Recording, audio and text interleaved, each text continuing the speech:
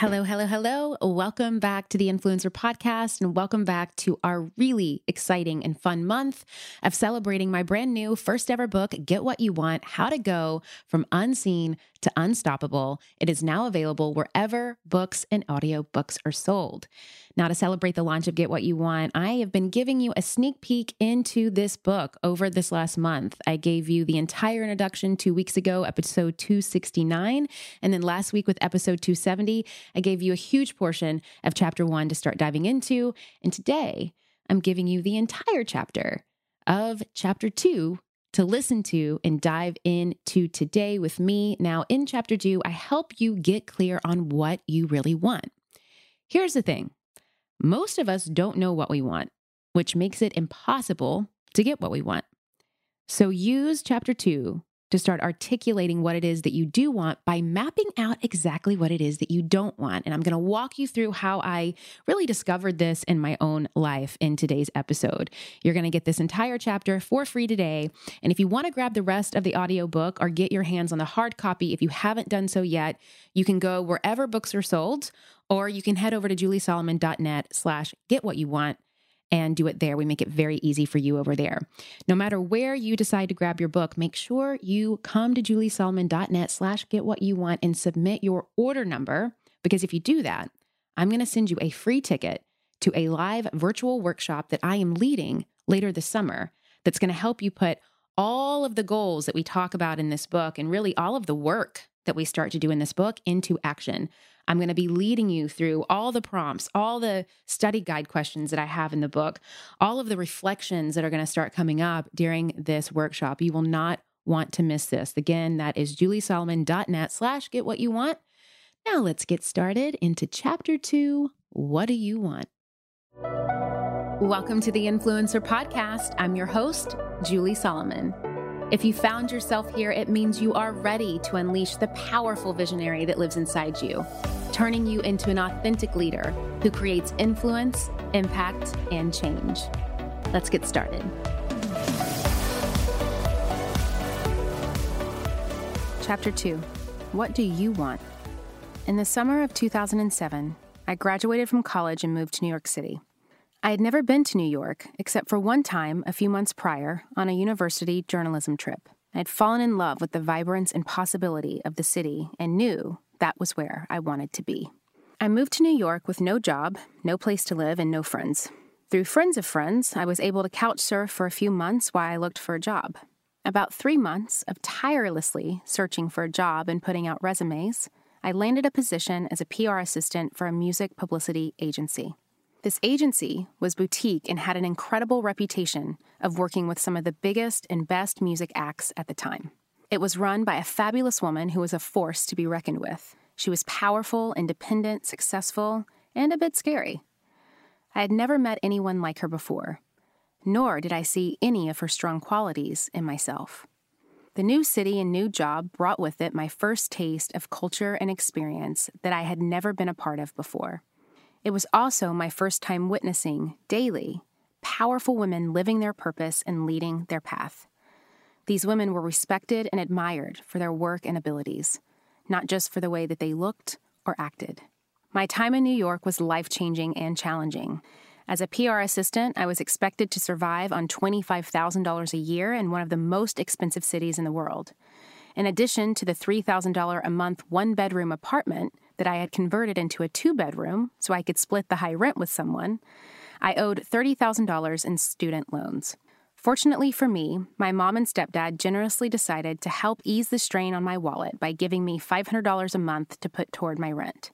This only covered about 35% of what I owed, but was still a tremendous help. Nevertheless, I had to make every dollar count in order to take care of my basic needs. Then, there was also the added pressure that I had to eventually make it on my own. My mom made it clear that this help was just temporary. "Look, we can help you for about 12 months with this," she said. "Then, you're on your own." I always say that I learned more in 1 year in New York than most people learn in a decade there. It was fast and tough. I was thrown into the fire more than once, but what I got to experience was the gift of seeing, for the first time ever, strong women of different colors, races, beliefs, and backgrounds, not only leading an industry, but damn near owning it. The owner of the company, Linda, took no prisoners. My boss, Carlene, was an incredible mentor. I learned from this experience what it meant to ask for what you want, how to negotiate for what you deserve, how to influence others to get on board with your ideas, and most important, how to achieve remarkable results. But as clear as I was that I wanted to be here, I was running out of money. I might have learned how to ask for what you want, but I had yet to figure out how to make that work for myself. Weeks turned into months. After more than a year with no raise in sight, I knew deep down I could no longer go on financially without the support of my parents, let alone without the tools and life skills to figure out my next steps. The only thing that I knew to do was go back to what was safe. I made an appointment with Linda and Carlene to put in my 2 weeks' notice. As I sat in her office and told her I couldn't afford to be there anymore, Linda asked how much it would cost for me to stay. I was so confused by that question. How much? I didn't know the opportunity to stay was possible, so I couldn't give her an answer. I had no idea. I hadn't even considered it. I thought, what does she mean? How much would it cost? Looking back now, I know what she meant. She was giving me an opportunity to pitch myself, to negotiate for myself the way that I had learned to do so for our clients, to ask for and get what I wanted. She was seeing me in a way that I had never seen myself. I had, up until that point in time, seen myself as a helpless person who always did and acted as everyone else did, who was making her way in the big city, but who also didn't think she could make it on her own. I was being called back to what was comfortable. In Tennessee, I had a home, my family, my ex-husband, who was my boyfriend at the time, and it felt as if they were all egging me to come back. But in New York, I had women I admired saying they wanted me there, saying that I had a place and belonged. This was my chance to become who I wanted to be, but I just couldn't see in myself what they saw in me. And it felt selfish to ignore the calls to come home. Linda and Carlene believed in me in a different way than other women had believed in me before. No teacher or coach had ever believed in me the way they did. Linda believed in my work, my ability to serve, and my ability to carry out a purpose. And that was what was so gut-wrenching to me. I knew in that moment that I was giving up on my dream to be bigger and shine brighter, to work with amazing people, to do amazing things, without trying to fight for the future that I wanted for myself. The future I was fully capable of creating. Returning home, I had mixed feelings of relief and shame. I was relieved not to be letting anyone down, but I was filled with shame, especially for not using my voice and for giving up on my dreams. But this experience taught me the most important lesson of all during my time in New York. The moment I told my bosses that I needed to go home, I knew I never, ever wanted to feel that way again. I never wanted to give up on my dreams again. I never again wanted money to be a determining factor and why I should have to give something up. I would never again sacrifice myself over money. When I got back home to Tennessee, I fell into a mild depression.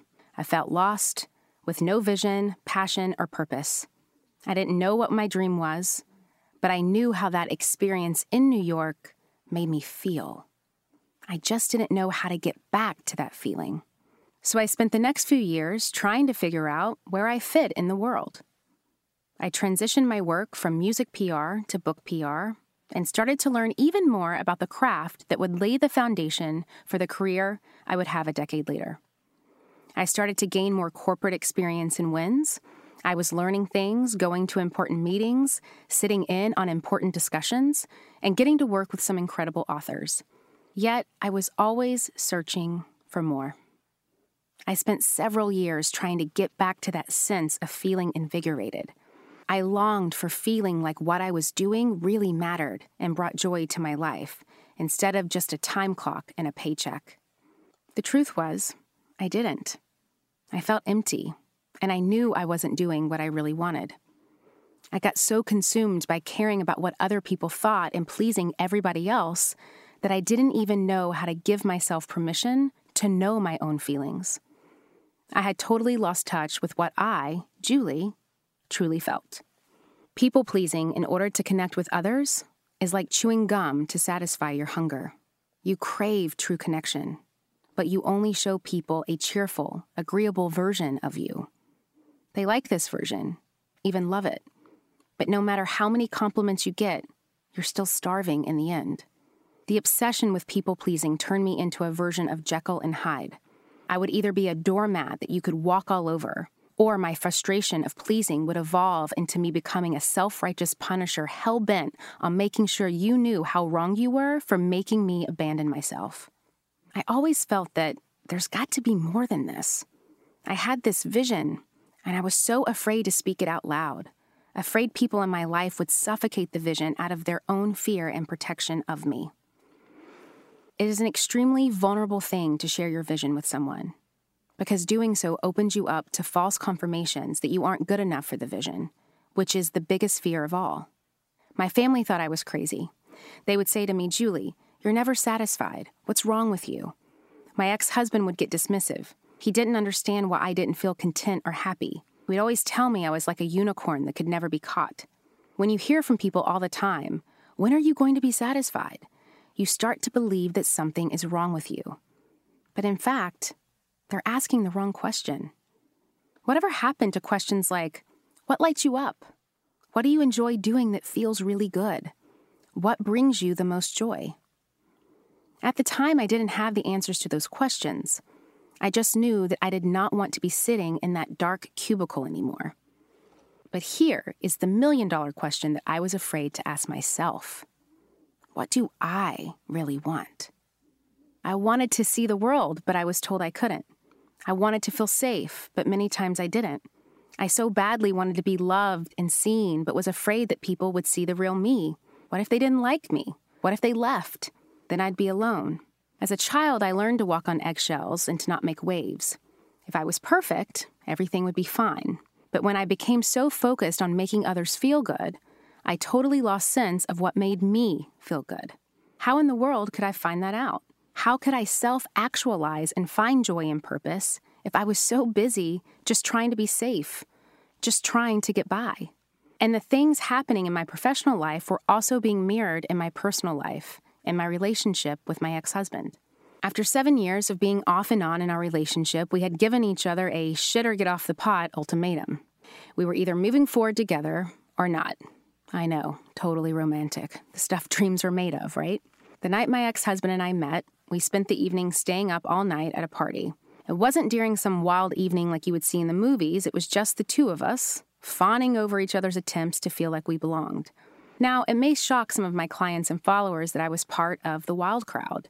In the social circles I was in, drinking and recreational drugs were the norm. But I felt it was important to share this and show you just how willing I was to go along with the crowd. I did my fair share of experimenting, but recreational drugs were never really my thing. However, it was the drug of choice of many of the people that I loved being around. And my drug of choice were those people. You know, the ones you think you need to save them from themselves. Being the hero in everyone else's story, that was my addiction. The complex people who lived with more reckless abandon were always the most interesting to me. And even though I would be the friend at the party who would be falling asleep on the couch at 4 a.m. while everyone else raged on, this literally happened on more than one occasion, it all felt normal and comfortable to me. We always pick the comfortable or familiar over what is best for us. Always. My relationships were passionate, chaotic, and unpredictable. I knew this growing up, and this is what I was drawn to as an adult.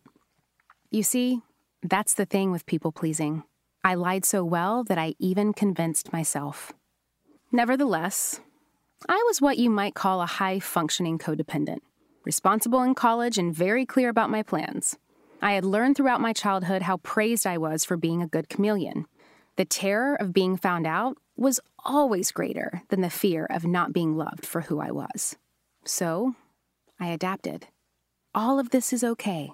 Everything is completely normal and fine. See how good I am at school and partying? I fit in everywhere. Who am I? I am whoever you want me to be and more. Of course, the biggest hurdle I was left with was that I had conned myself. My fear of looking bad or feeling less than was my driving force in how I showed up in life and in all my relationships. And this fear kept me shaping myself into whomever and whatever I needed to be to make everyone adore me. You see, at this time in my life, I had always been a different person to different people. Lackluster to one, talented to another, inviting to most and isolating to a few, popular to some and unknown to a lot. Of course, this was all a defense mechanism, keeping me safe from rejection and abandonment. I stayed with my ex-husband for as long as I did because he was my security blanket. He was my comfortable companion. Even when we would break up and I would run off to try and save some other guy, I would always come running back to him. He was what I told myself was safe, right, stable. And in a lot of ways, he was. My family said to me, no one is ever going to love you as much as he does. He will never leave you, abandon you, or cheat on you. You don't have to worry about him. He's not crazy. He's not a bum. He's not an addict. What's wrong with you? Well, what was wrong was that I was so codependently entangled with him. I didn't even know how to be my own person. I would always abandon myself by overcommitting, overfunctioning, worrying, stressing myself out trying to fix things, and controlling things to avoid the distress caused by my own inability to speak the truth. My friends, as creators, we work so hard creating our content. So we don't want to leave it up to things like an algorithm to determine how successful our online brands and businesses can be. And that is why I love Kajabi. Kajabi is the ultimate all-in-one platform that helps creators and entrepreneurs like myself build successful online businesses by unlocking predictable, recurring revenue. And I know they can help you too. No matter your niche, Kajabi makes it easy to turn your skills, your passions, your experiences into enriching offers like online courses, exclusive membership sites, subscription podcasts, communities, personalized coaching, and so much more. What I love about Kajabi is that not only does it make it super easy to use, but they don't take a cut of your revenue because everything is owned and controlled by you. You don't need a huge audience to make a sustainable income online. I talk about that all the time here on the podcast. There are thousands of creators on Kajabi making 6 and 7 figures without having hundreds of thousands of followers, and you can too. Right now, Kajabi is offering a free 30-day trial to start your business. Go to kajabi.com/influencer. That's KAJABI.com/influencer.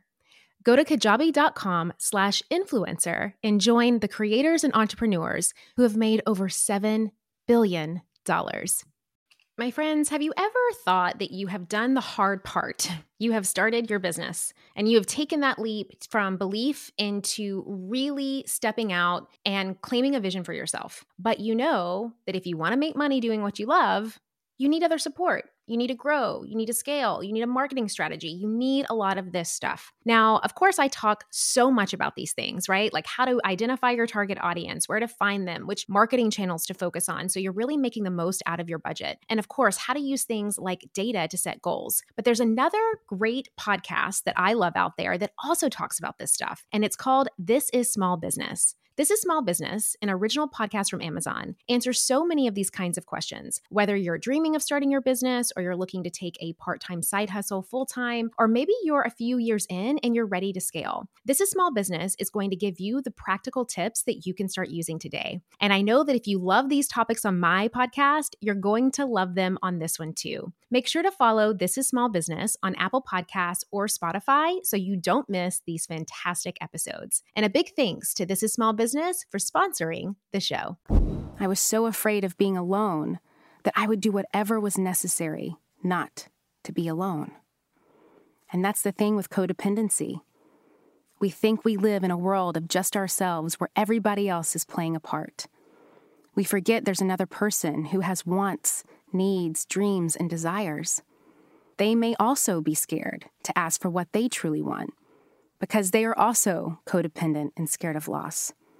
My ex-husband and I kept each other from living our best possible lives because we were so caught up in trying to stay safe. I needed him to be okay in order to feel okay too. And the only way I thought he would be okay is if we got married and I never left him. If I never told him my big dreams and goals, if I never shared with him how rich and full of a life I wanted to have, then he wouldn't be scared away and all could stay as it was, familiar, safe, comfortable, small. I married the first man I ever loved and told myself that this is what love is, sacrificing myself for our marriage. It hurt to feel anything because feelings were only a reminder of the joy I thought I no longer deserved. So, I shut my feelings off like flicking a switch by repeating a little mantra of, "It's fine, I'll figure it out." After a few repetitions, I'd go numb. That was my pattern. That was how I managed to stay with my ex for 7 years, by using the same techniques learned earlier in life, by numbing myself from the truth. And this pattern taught me one of the most profound lessons in my life. You can't hide yourself and expect to be seen. Numbing myself stunted my ability to experience joy, delight, and fulfillment. This is another one of those blasted either-or truths. We get none of the feelings or all of them.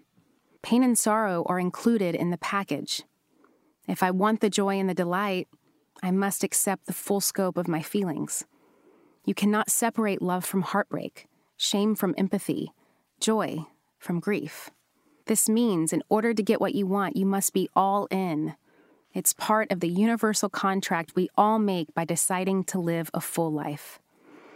As author and podcast host Brené Brown says, "The brokenhearted are the bravest among us.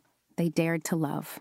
You must decide for yourself how fully engaged you want to be in your own life experience. After years of trying to make it work, I decided to end the marriage. I kept looking in the mirror, trying to recognize the person there, until it became too unbearable to deny. I could no longer go another day without listening to my gut, and most important, act upon it. I chose to end my marriage because my heart was finally ready for the woman I always knew I could be when I decided to love myself more than any man. My biggest regret with my first husband is that I confused pity with love and caring with control, because I didn't know how to give him the simple dignity of being himself. So how could I truly love and respect him? It's when we choose to love others without losing ourselves that we learn to accept love in return. People who spend their lives pleasing others never find the truth. They never find what they want because they spend their whole life pleasing their mother, pleasing their father, pleasing their spouse, or their friends, or their bosses. When you spend your entire life walking on eggshells, you can't be who you need to be because you must make everybody else happy and peaceful. I didn't know what I wanted, but I was starting to articulate very clearly what I didn't want. I started to see that I could be a good person with a kind heart and still say, no, this isn't for me. Knowing what I didn't want helped me create the path to what I did want, even though I had these feelings of shame, remorse, and regret. And I think that is one of the hardest parts of getting what we want, saying it out loud and coming clean to those in your life. For me, this began with creating boundaries for the first time in my life. The importance of boundaries. In my first marriage, I had no explicit boundaries. On a subconscious level, I always had a sense of what was and was not acceptable to me, but I didn't feel entitled to act on those feelings. Instead, I would grow resentful, frustrated, and angry whenever those hidden boundaries were crossed.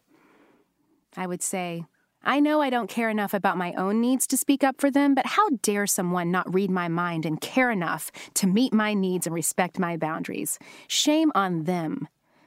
I felt like a helpless victim and spent many long hours with the poor me's. My lack of boundaries also left me confused. I was so focused on him that I could not see where he left off and I began. I lost my sense of what was appropriate and okay. How can we distinguish between acceptable and unacceptable behavior when we don't even know what we want or need? My first marriage taught me the difference between walls and boundaries. Walls are solid and rigid. They keep others out. They keep me trapped inside. Boundaries are flexible, changeable, and removable. It's up to me how open or closed I'll be at any given time. Boundaries let me decide what behavior is acceptable, not only from others, but from myself. Knowing my boundaries does not mean forcing others to change. It means that I know my own limits and take care of myself by respecting them. The focus today and every day is finally on me. Today, I have the option to set limits, to draw a line that I will not allow to be crossed. I may not please everyone, but in the long run, I think that is a more open and honest approach. The way I know I'm living within healthy boundaries today is when I no longer delay my happiness and I don't subject myself to the judgments or abuse of other people. There's something magical about reaching that point of becoming ready to settle into your boundaries with confidence, which I detail in the next chapter. We know what we mean what we say, and others take us seriously too. Things change, not because we're controlling others, but because we changed. The hardest part of setting and sticking to my boundaries has been to do this with love. It is so easy for me to justify my decisions by blaming other people and making them the villains so that I won't feel so guilty. But there is no villain. Blaming, judging, and justifying only harm an already fragile relationship. I don't ever want to forget that I'm capable of love. I believe that it is far more loving to allow others the dignity of facing the consequences of their actions without interference from me. Newsflash, I do not have to be everyone's savior. I am not the giving tree. I do not have to have all the answers. I do not have to figure it all out. What a freaking relief. This was not an easy decision for me to make, and I have paid a price. I had to give up my tremendous need to control what happens to other people. I have been forced to place my faith and trust in believing that I do not know what's best for everyone around me. Since that time, we have both moved on. My ex-husband is now happily married with a family, as am I. Today, I have a life of my own. I have work that I love, hobbies, good friends, and a growing relationship with my husband, and a business that continues to thrive. My life is far from perfect, and things still bother me. It's hard not to want to try to control, manipulate, and manage my way through so much in my life. But thanks to boundaries, it's no longer the single most important issue. I now get to focus on healing. I now get to fall in love with me. Thanks to boundaries, I will no longer know truths about myself, but lack the confidence to stand by them. As we heal, it's natural to grieve for our younger selves who are unable to set boundaries and protect their own bodies, minds, and hearts. Yes, you can survive the discomfort of setting a boundary, and the payoff is that you might just start to thrive. I shudder to think what Julie would have become had she gotten what she thought she needed in order to please others. Even worse, I shudder to think of all the things I would have missed out on. The deep and soulful connection with myself, my husband, and the birth of my 2 children, not to mention the career that wakes me up in the morning with feelings of gratitude, joy, and fulfillment. I think of all the people I wouldn't have been able to serve and help had I not helped myself, had I not had the courage to ask myself, what do you want? As always, thank you so much for joining me today and every week here on the Influencer Podcast. If you're wanting to dive deeper into the topics and discussions that we have here, I would encourage you to head over to juliesolomon.net and sign up for my weekly newsletter.